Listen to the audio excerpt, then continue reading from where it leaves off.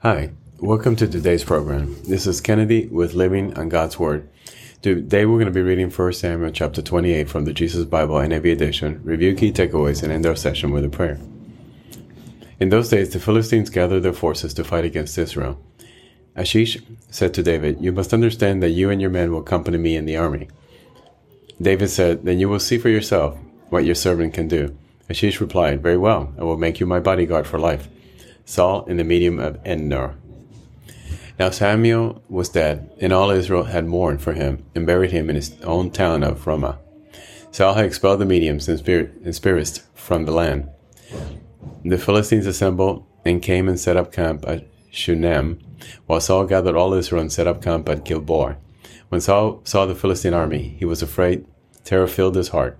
He inquired of the Lord, but the Lord did not answer him by dreams or Urim or prophets.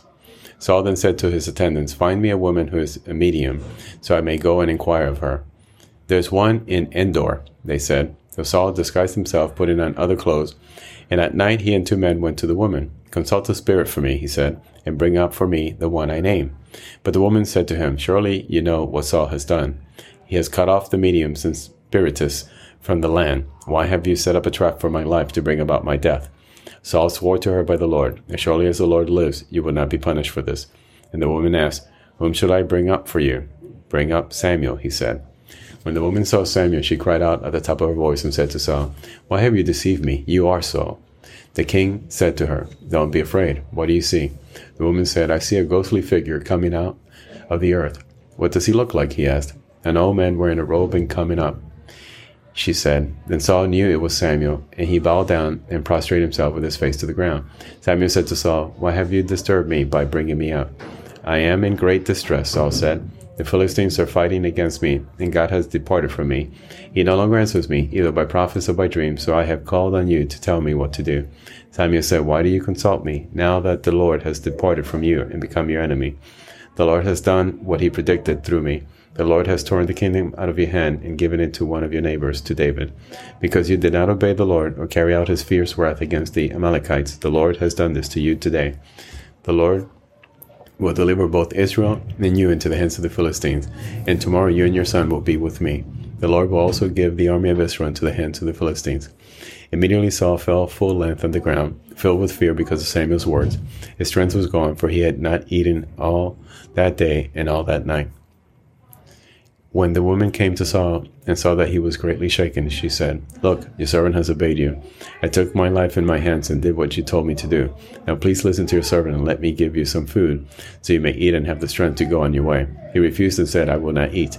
But his men joined the woman in urging him, and he listened to them. He got up from the ground and sat on the couch.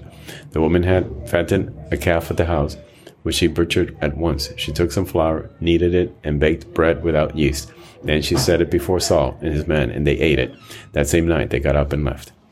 So here we see Saul consulting a medium, which he actually had outlawed in the land.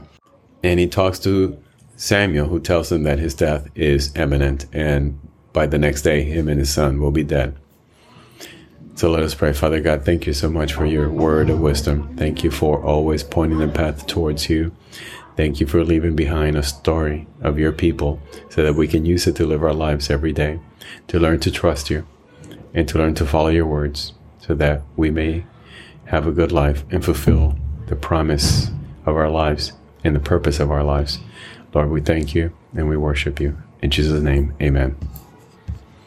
This concludes today's reading interpretation of 1 Samuel chapter 28. We hope that you would join us again tomorrow. God bless you. This is Kennedy, your brother in Christ, always.